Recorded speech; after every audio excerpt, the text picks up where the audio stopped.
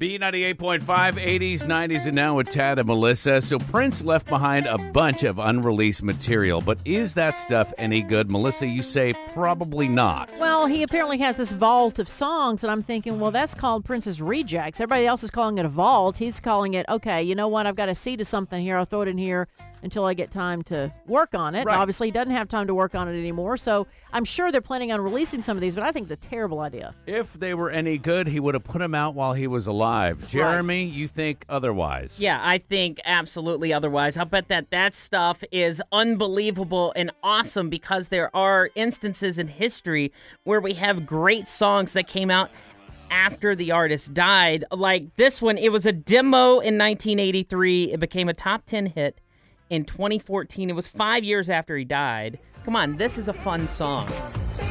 Michael Jackson, Love Never Felt So Good. Come on.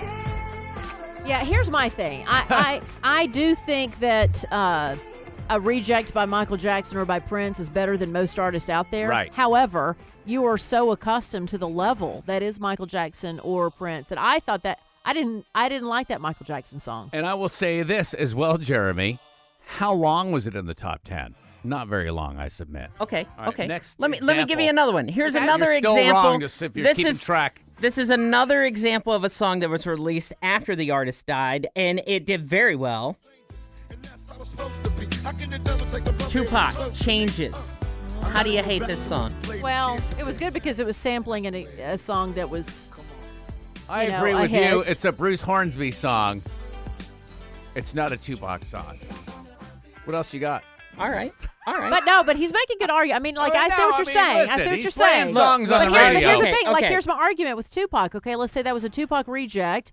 Then, unfortunately, he died too young. Then they got that song, and the way they improved it was by placing it on a Bruce Hornsby song. You know what I'm saying? Like, they had to use somebody else in order to make it full. Right.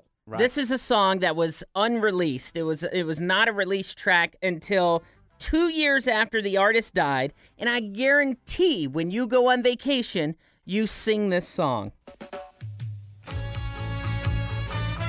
Okay, now he's Hold starting on. to There starting it to is. creep into Come it. on. Hold on. Right? Talk about another artist that died too soon. Yeah. Right? 2 years after he died, the 2 song years was after he released. died, Buffalo Soldier by Bob Marley was an unreleased Okay. track. Okay. And then, I mean, come on, if that's not on your beach playlist, you're missing out, right? Right. And then there is one more. There's one more that was recorded 3 days before the artist died, and then they turned it right around to get it out. It became the first song to ever go number one after they died. Oh, a little Dude. something called Sitting on Top of the Dock of the Bay. Yeah, right? By Otis Redding.